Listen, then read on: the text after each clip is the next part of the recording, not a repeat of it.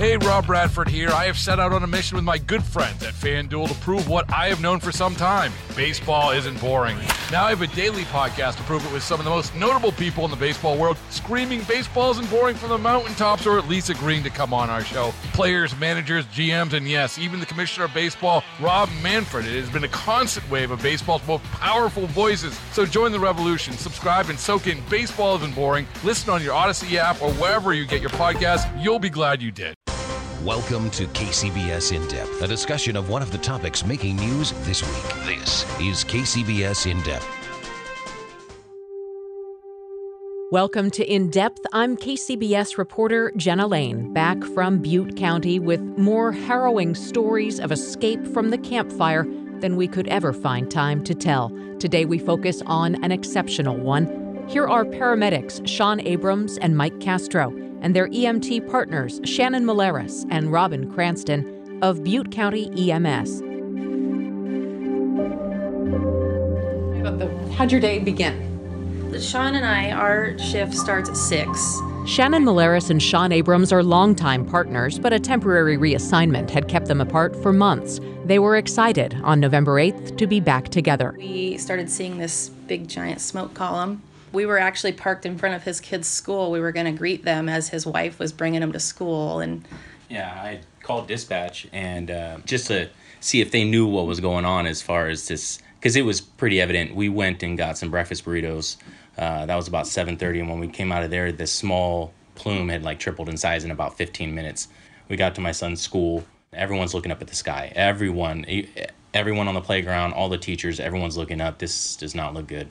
We knew it was close and we knew it was big and it was growing fast. Mike and I, we start at 7:30 and we kind of did the same thing they did. We had a breakfast, extremely quiet during breakfast Robin time. Cranston and Mike Castro in a second ambulance would join Maleris and Abrams in the few vehicles going in to Paradise as the Camp Fire grew. Their job was to get patients out of Feather River Hospital. And if we're evacuating Feather River, it's bad. I mean, we basically got told we were supposed to go directly to Feather River Hospital. You need to get people out of Feather River Hospital, and just as fast as you can. And by the time we actually got to the town limits, it was just like midnight outside. It was so dark and smoky. And that was kind of like the throat of the fire at that point. It was coming over the ridge, and that's where it kind of got its first touch of, houses and cars and, different fuel sources to really intensify it. So we pulled into Feather River. They had a patient that they were supposed to pick up, and then we just were like, hey, we have an open ambulance, bring them in, As many as we can fit safely. Yeah. They just started giving us patients, and we put one on the stretcher. We got one on a backboard, put on the bench seat. I said, I need one that can sit. I got a seat, so just give me anybody that can sit upright. And so we had one that could sit upright. And I think all in all, that took about 15 minutes, give or take. Heavy smoke coming from the canyon. I could see fire on the south side of the hospital, but it still seemed like it was a little ways away, and like we had time. But man, when we turned around to get out of that parking lot, and you just saw the fire hit that road, and then it was jumping the other side, it didn't look good going up, but I mean, it moved in on us so fast. It's just I don't think anybody expected that. With 5 patients and 3 nurses between their 2 ambulances and a little advice from a firefighter about which way not to go, they tried to start back down toward Chico. It was just bumper to bumper. I mean, everything was on fire in front of you, over your head. The wind was whipping. I mean, just smoke and embers. It was just kind of an apocalyptic kind of scene at that point. And they were right behind us. I remember one specific moment when we were driving with our patients and telling Mike, this is not good. This is really bad, Mike. And he's like, we have patients. We got to be the strong ones, Robin. And I didn't want to be the strong one, but Mike really put me in check a few times and brought me back down to earth. So my little teammate over there. And she's not even my regular partner. No, I picked this shift up. I covered it for a friend that day. And I was kicking myself for, I remember telling him, I'm running. And he said, no, you're not. We got patients. And I was like, you're right. And we just worked. We just went to work. We were in the lead. So we were trying to get ourselves through traffic. I was kind of taking down mailboxes and, every now and then and just trying whatever I could to just kind of get get through. But the smoke was so thick that the ambulance just couldn't handle that intensity, that heat, the smoke, and it was getting choked out, and the ambulance started to stall. It died a couple of times. I was able to restart it, and then it just wouldn't turn over anymore. It just died right there on the road, and, cars were backing up behind me, so I felt bad about that. And so I'm just like, what are we going to do? And then right then, some smoke and embers blew across the front, and I don't know what caused it, but the whole front end started to catch on fire. I just immediately jumped out, ran to the back, and said, get them out, get the patients out. We've got it. The ambulance is on fire. All we heard was Shannon yell on the radio, like, Medcom 37, we're on fire. And then we saw it on fire. He's like, we got to help him. So I look in the mirror to see if I can get out, and I see a driveway. And I told Shannon, I was like, take the stretcher to that driveway. That's the only thing that's not on fire. Everyone did their part. We took the patients there, and Sean put the fire out with the extinguisher before it got into the patient compartment, and the wind just picked up, and we got into that driveway at the perfect moment. If their ambulance wouldn't have died right there, we wouldn't have had that driveway. That's when I panicked a little bit more, because our ambulance is gone. A source of getting out is gone now, and my radio was dying. Robin was backing the ambulance into there. The girls were getting the stretcher out. They got the stretcher out. Mike jumped in the back, grabbed a patient, slung that patient over his shoulder. Then I was left with a single patient in the ambulance that I had nobody to help. The girls were gone. I knew Shannon would come back eventually, but at that point I was just looking for anybody. I happened to see a guy running down the road, and I called over to him. I said, hey, you need to come over here. I need your help. He came over. We ended up taking the patient out, and everyone egressed to that asphalt driveway because the fire had moved in on us, started catching the fence line and the brush on fire there. So we were getting hit with a lot of fire and embers. I took a windful to the face, as did my patient.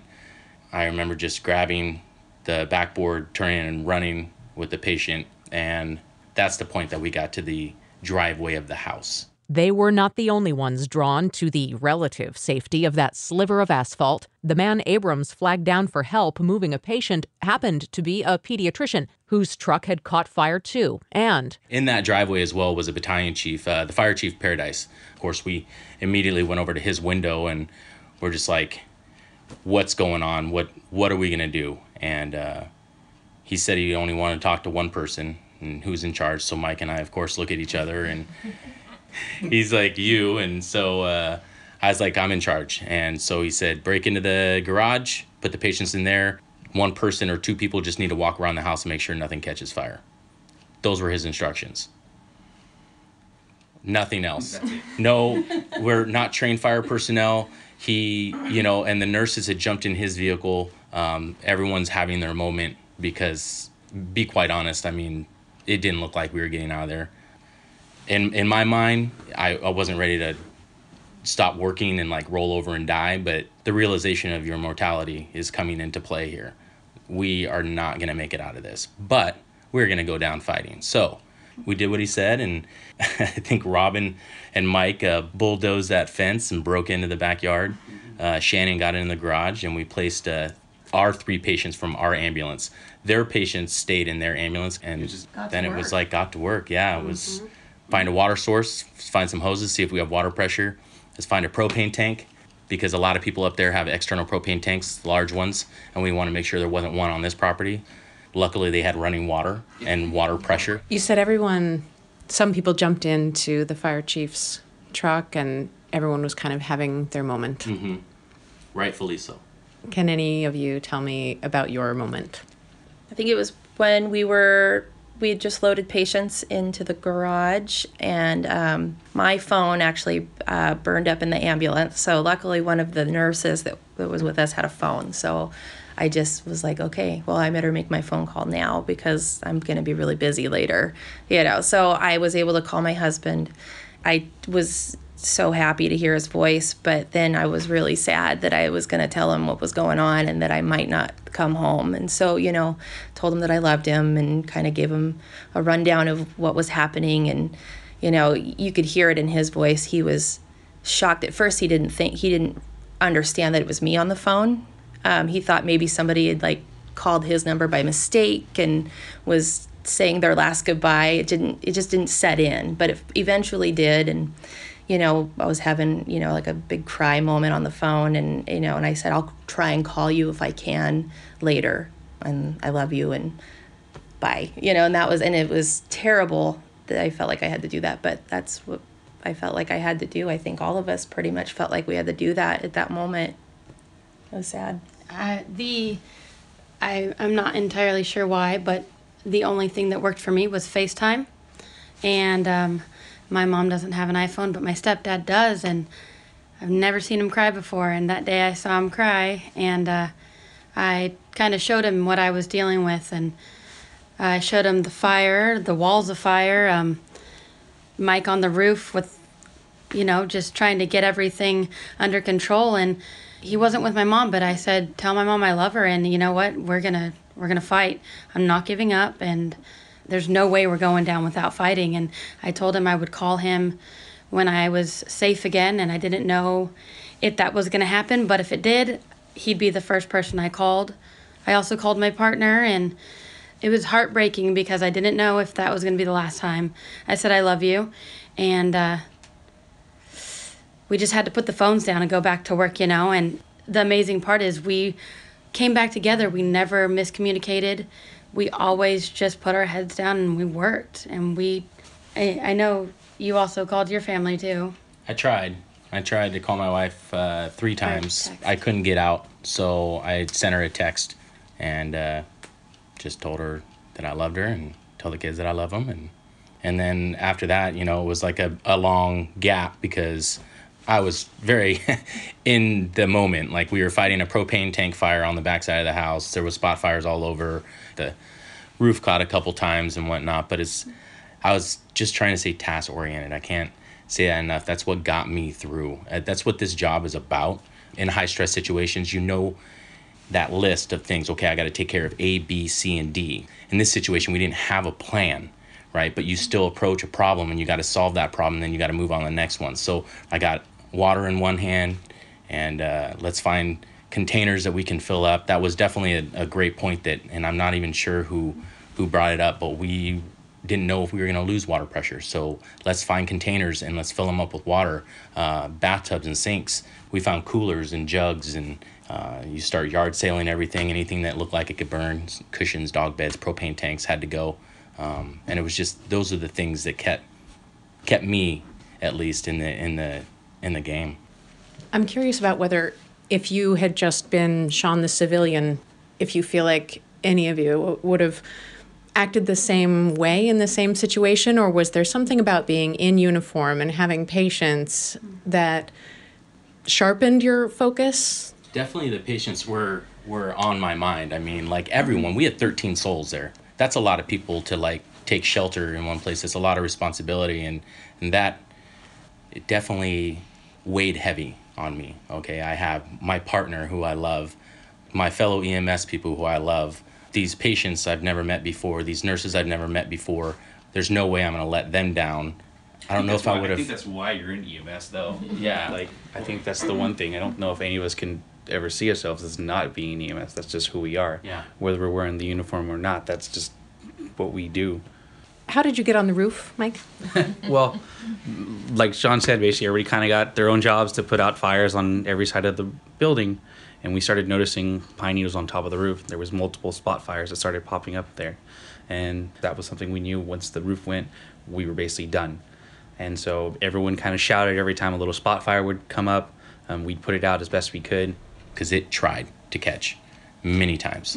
Any one of those spot fires would have just ignited the whole place. Mm-hmm. So every house around it was burned down when I went back up there, and ours was almost untouched. And it's because we found a leaf blower, a tiny little rake, shovels, 3 hoses, and we just worked. And people that just weren't going to stop. You know, we weren't going to stop no matter what. Like, we were all exhausted. We were hot and sweaty and thirsty, and but we just didn't stop until the very You must also, though, have been asking for help or radioing out or hoping that you would not have to do all of And I don't think my moment that I kind of had to call people, I don't think that came much later until we had to do that. We were trying to communicate with our other resources, trying to get us help, and they tried getting multiple fire engines to us, and unfortunately nobody really could get to us at any point in time.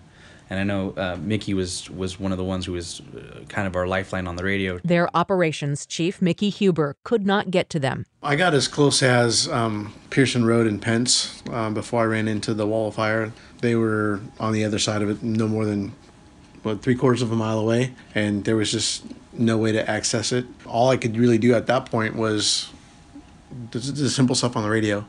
And that's when I asked the dispatch to start checking on not only these two crews, but all of the crews every 5 minutes. I wanted to make sure that we knew where everybody was at. It even got to the point where we actually started hearing radio traffic that they had multiple air ambulances and helicopters. They were going to try to basically get us out of there. And unfortunately, one of the other realities of that is we all know, helicopters have very limited space. And so we knew that if a helicopter was to come and get to us, that I think Sean and I were in the back kind of discussing it. We already had plans on, what was going to happen if a helicopter landed. And then that's when I finally ended up calling somebody and called my mom and told her, and had the terrible pleasure of, making my mom cry one last time, basically. But, we had our ambulance crews trying to come and get us. We had other units that were stuck at, the bowling alley. Some people got burned over there. Trying to get to us. Mm-hmm.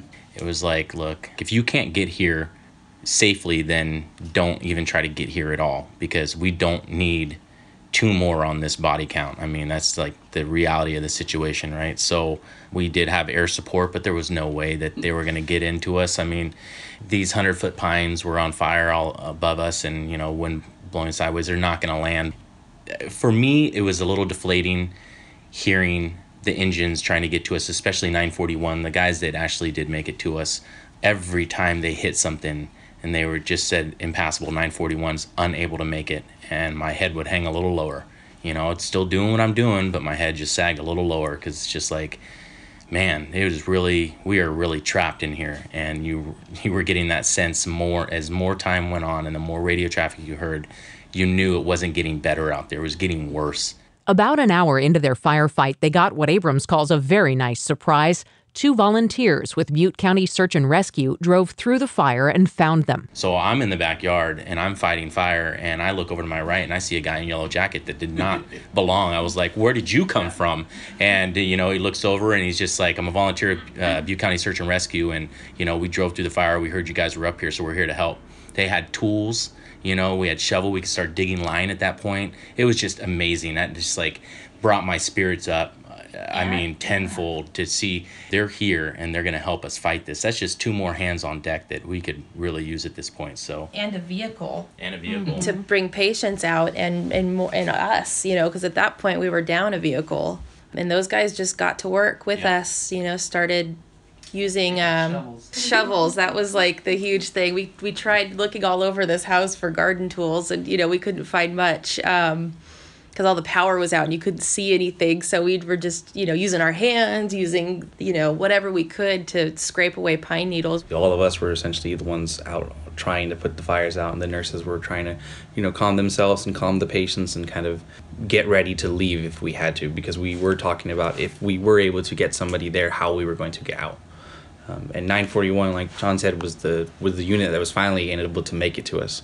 And I think Sean said it was the prettiest red engine that we've ever seen. The happiest I've ever been to see an engine. So everyone did their part. The nurses, they didn't hesitate, right? You put a broom in their hand, they were sweeping. You put a shovel in their hand, and they were collecting pine needles as well. Kudos to them. And then, 941, those guys, man, they hit power lines down, they cut power poles, they put out fires. I must have heard them say this road is impassable maybe 5 times, and each time they either moved the obstacle or put out the fire. So they never stopped, and that kind of perseverance is why we're sitting here talking today. I truly believe that.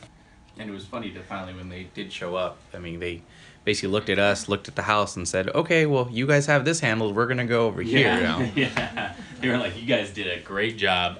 We're going to go try to save this house over here. I'm a little surprised that you didn't just all like pile on and grab onto a ladder and just get on out of there, right? Here's another vehicle. You want to get in the back of the pickup truck and just... We definitely wanted to. I'm sure everybody had that moment like, oh, let's go now. But, we still had to come up with a plan. And they're like, well, right now, we can't go back. Yeah. So this is actually a fairly safe spot where we're at. And then they told us, like, in the event that something goes awry and, the house catches fire or whatever, we're all going to move to the cul-de-sac and we'll just wait for this to burn over and then we'll go. And at that point, the winds had shifted away from us a little bit. And so the sky lightened up and we were able to kind of get a clear, have like a little reprieve almost from the fire coming straight at us.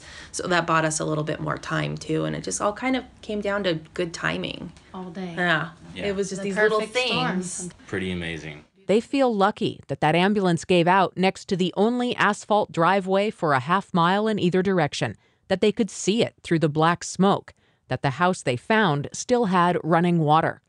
Water. I was just drinking off the hose. It was surgically glued to my hand.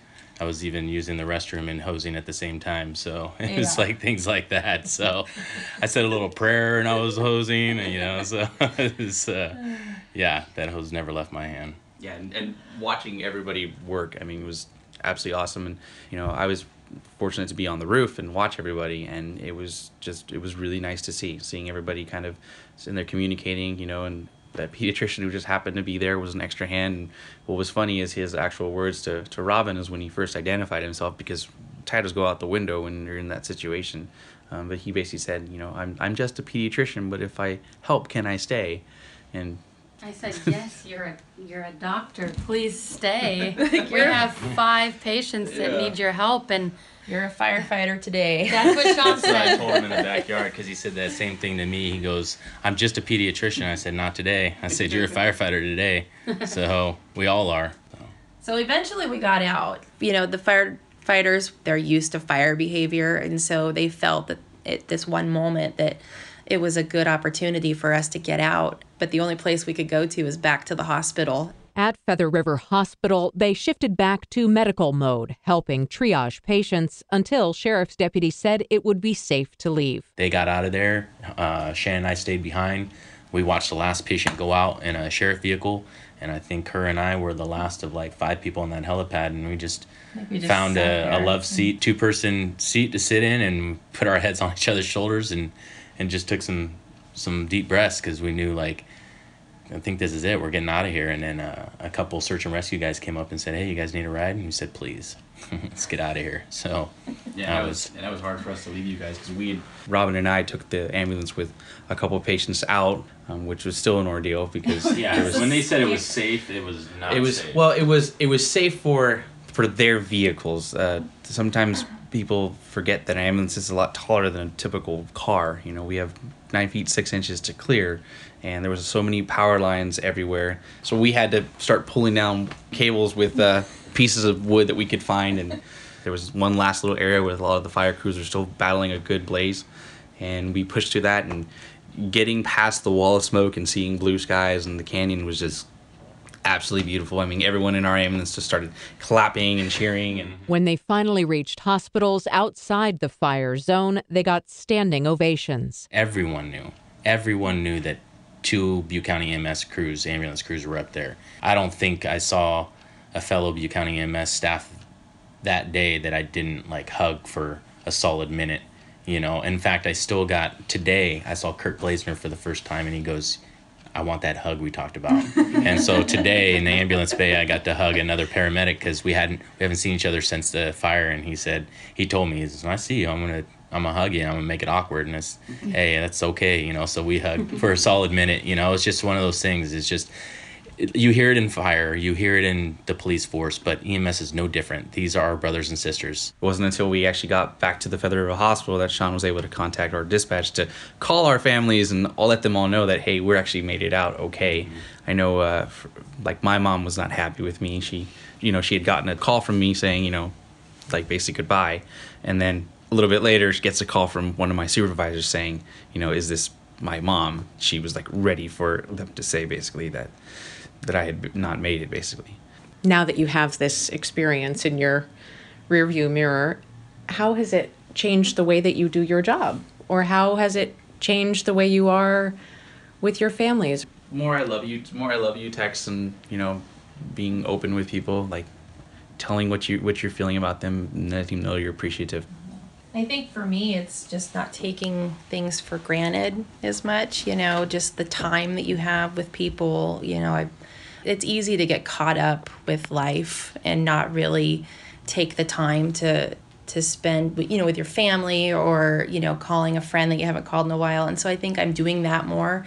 You know, I call my mom more often. You know, she lives in Georgia, so we don't see each other a lot. So definitely making more phone calls, spending more time with people, making plans to go do things. You know, life is precious.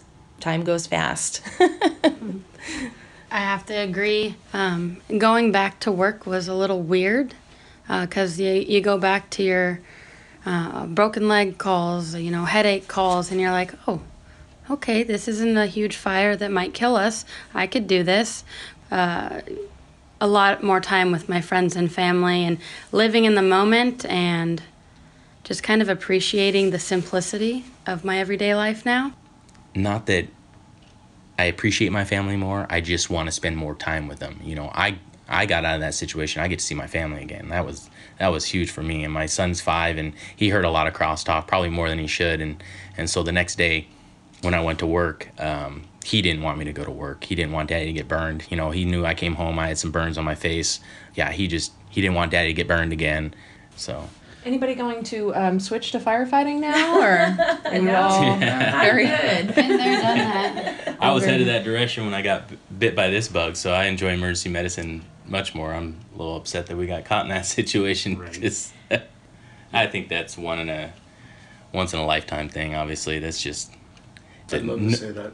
No one knew that fire was moving that fast. You hear an evac of a hospital and people need your help. That's where you're going. And I'd do it again.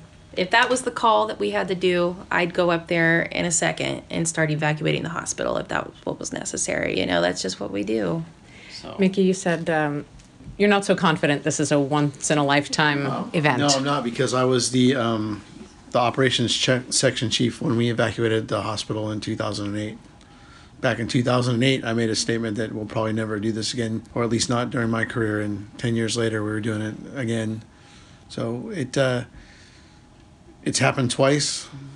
I don't anticipate it'll happen a third time, but, you know, never say never and never say always. There's always a possibility that we could all be in this situation a week from now, a year from now, 10 years from now, again. That's Butte County EMS Operations Chief Mickey Huber with his ambulance crews, paramedic Sean Abrams and EMT Shannon Malaris, and paramedic Mike Castro with EMT Robin Cranston. And I'm Jenna Lane, KCBS.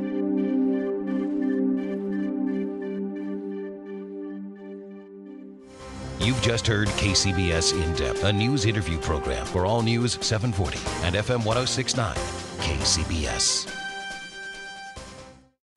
Baseball is in full swing. NBA playoffs are heating up, and your NFL team is gearing up for training camp. Listen to the latest on the teams you love here on the Odyssey app. The biggest sports radio stations in the country, providing unrivaled local coverage of their teams, all in one place. Exclusive interviews with players, coaches, and team executives, streaming live and always available on demand. Stay in the know with your favorite teams right here on the Odyssey app.